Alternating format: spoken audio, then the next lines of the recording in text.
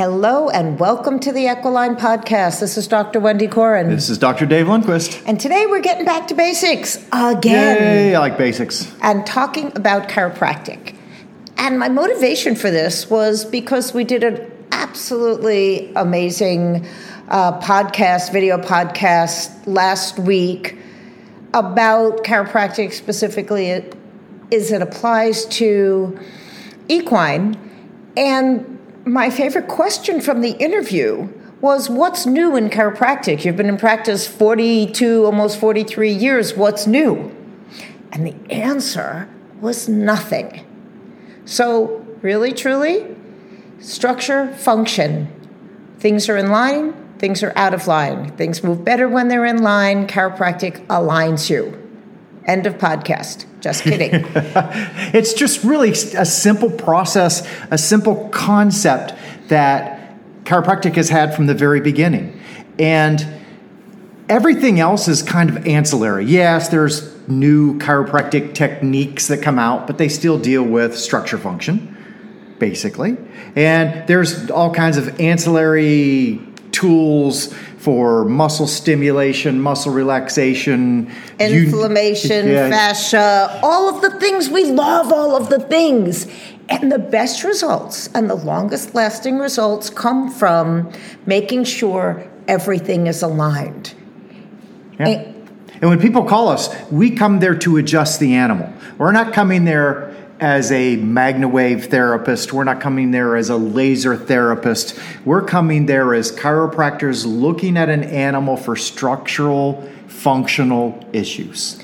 Functional, as we call it. And what's amazing is when someone says to me, well, how do you adjust a horse?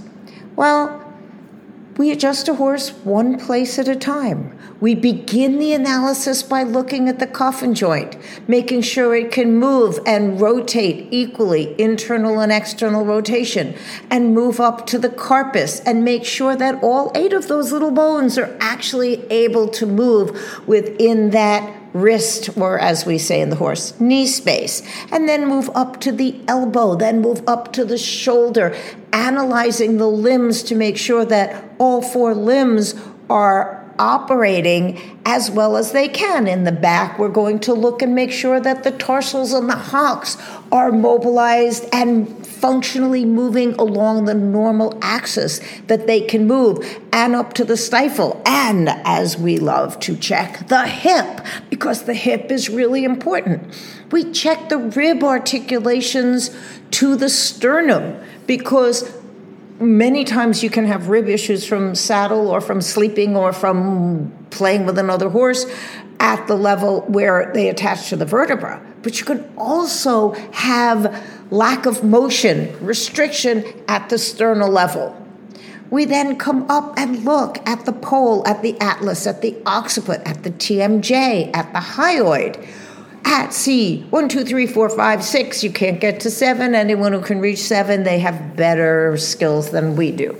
Then we'll come up to the thoracic spine, go through the withers, 3, 4, 5, 6, 7 to 8, 9, depending on how big your horse's withers are, all the way down to T18, where the last rib attaches, and then through the lumbar spine, 1, 2, 3, 4, 5, 6, unless you're an Arabian where it stops at 5, or 7, again, whatever the normal anatomy of that horse is. Check the sacrum, check the ilium, check the articulation of the sacroiliac. And there you have your analysis, followed by your mobilization to create the best movement possible. Yeah, and our whole process is about performance. It's about the performance of the animal. It's not about lameness. If you have a lameness, we have to tell people, call the vet. Make sure the vet checks it out first, because if there's a suspensory issue or something like that, that needs to be taken care of on a veterinary basis.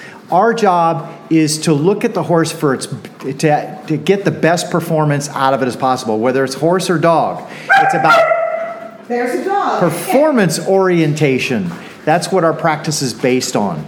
And as we go through the body and find areas that are misaligned, subluxated, or not working as efficiently as it could, our job is to increase range of motion, increase flexibility, increase strength, increase performance. And therefore increase comfort, because things that move well feel good.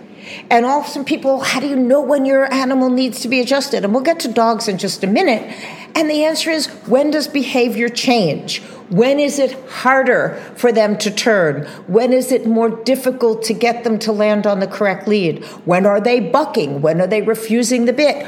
When you see behavioral changes, that can be indicative of a chiropractic issue. And as I said, let's switch to dogs. We have the same form of analysis, but often dogs are more comfortable when you touch their back before their legs, whereas horses are more comfortable often if you touch their legs first. So you want to adjust and make sure your dog, cat, horse, cow, whatever, is being adjusted in the way that suits their breed and their personality the best. With a dog, if I'm checking their range of motion through their upper back first, because it's where they're used to being petted, and then I may move on to the neck, and then I may move up to the front legs, making sure that the shoulders have free range of motion. The difference between a horse and a dog adjustment: toes. Dogs stub their toes. Horses have one toe, so therefore there's less stubbing. But you need to make sure that there's proper pain-free range of motion throughout all of the joints that articulate that you have access to. Yeah. And you talked about horses have one toe, and sometimes they're trippers. They don't stub it, but sometimes they trip. And that tripping can be related to a sacroiliac issue, a TMJ issue. It could be something, a lack of range of motion through a shoulder. Those are all things that need to be looked at for motion to find out where there's lack of issue or hypermobility issues, because that's almost as important. Well, and the interesting thing is, trying to answer, why is my animal off?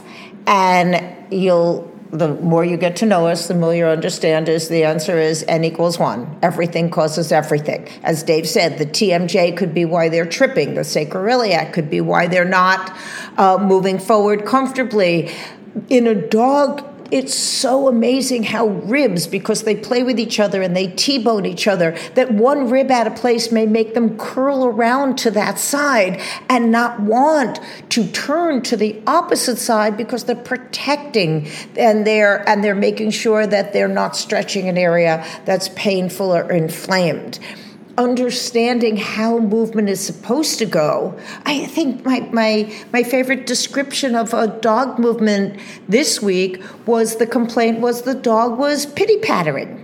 It was going pitty-pat as opposed to having its normal stride. And since that wasn't a description I had actually heard before, I had to say, well, walk the dog. Let me actually see what is this dysfunction. And literally it was such a great description, because the dog was moving more up and down than it was forward. And it was almost trotting in place versus fully extending. And when we mobilize the entirety of the dog, particularly interestingly in the hip, in the knee, in the true knee, in the stifle, and in the ribs, all of a sudden that free range of motion came back.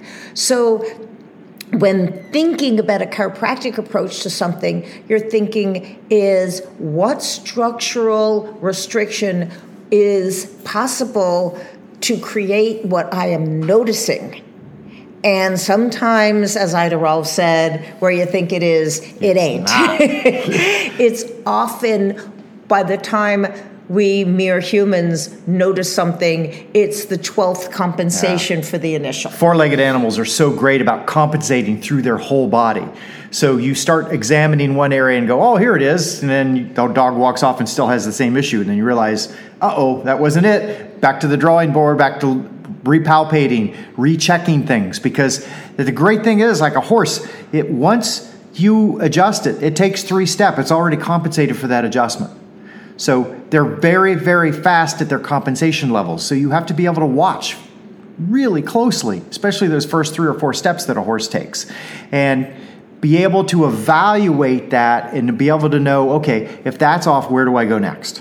Exactly. And that's why there is no replacement for paying attention, to actually notice, well, something doesn't seem right. Okay, what doesn't seem right? How are we going to be able to tell when it does seem right? So being able to articulate what the malfunction, dysfunction, offness is can help whomever is applying the chiropractic to know, what are we looking for? What's the improvement that is going to be the difference that makes the difference?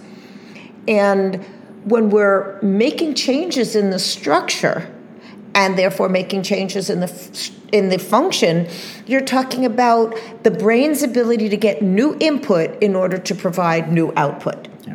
And we love working with animals because there's no placebo effect, right?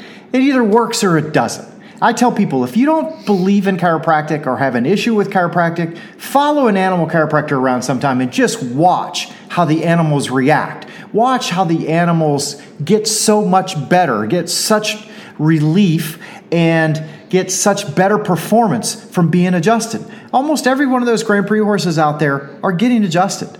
They're all getting their work because it makes the difference. And we see this in agility, and we see this in our performance dogs, our dogs that do search and rescue. Their ability to perform the function does shift, and the handlers who are really focused can see the difference. And when you're talking about your comfort level because you want your dog to sleep next to you in bed, the difference between being able to jump up and not be able to jump up can be one of the most dramatic shifts that we see.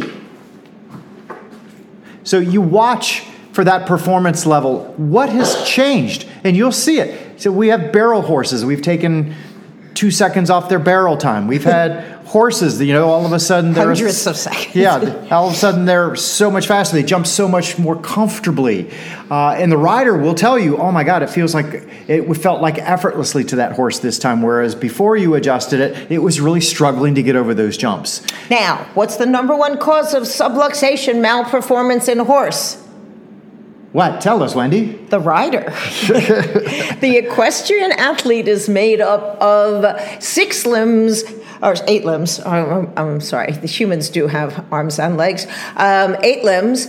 And the structure and function that coordinates together. And honestly, all you humans are, we're really happy for you to go elsewhere and get yourselves aligned. We just want to make sure that you understand that if you have any area that is not moving, your animal is going to sense it, feel it, and react to it. And sometimes the offness that you are experiencing is coming into the horse from the human and not necessarily starting with an equine malfunction. So being able to assess the whole athlete, it may be less true with dogs, but it is still true with dogs. If you have a dog that is doing performance work and it is responding to its human, if that human is off, that dog is taking in that information, and there is going to be a consequence in their movement from that relationship. Yeah. And we'll have people say, especially when riding their horse, I'm just a flea on that horse's back. Oh, really? Take a knapsack and put a big rock in it, put it on your back, even if it's a 5-pound rock, and find out how it changes your balance. Well, I guarantee it changes your balance. So you need to understand that your balance ability on top of that horse makes a big difference on its performance. Well, it doesn't even take, if any of you have carried a child and one that can hold their head up, so you're putting them on your shoulders, they shift 1/8 of an inch and you feel that, and your knees may buckle because you're not ready for that little shift. Remember, the aids that you give aren't always the aids that you intend to give. Unintentional aids because of one leg being on the horse and one not, one arm being tighter, one not being aware of how tightly you're holding on one side than the other, head tilt. The amount of humans I see who walk chest forward on their forehand and are not rear wheel driven, that is an aid that you're asking for performance.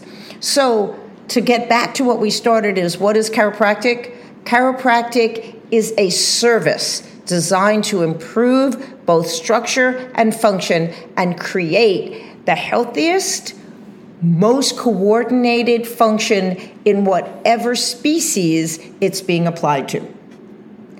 And questions about how you can notice and who's available for you, we welcome your questions and your input so that we can help you create the healthiest life possible. This is Dr. Wendy Corin. This is Dr. Dave Lundquist. And this has been an Equiline podcast.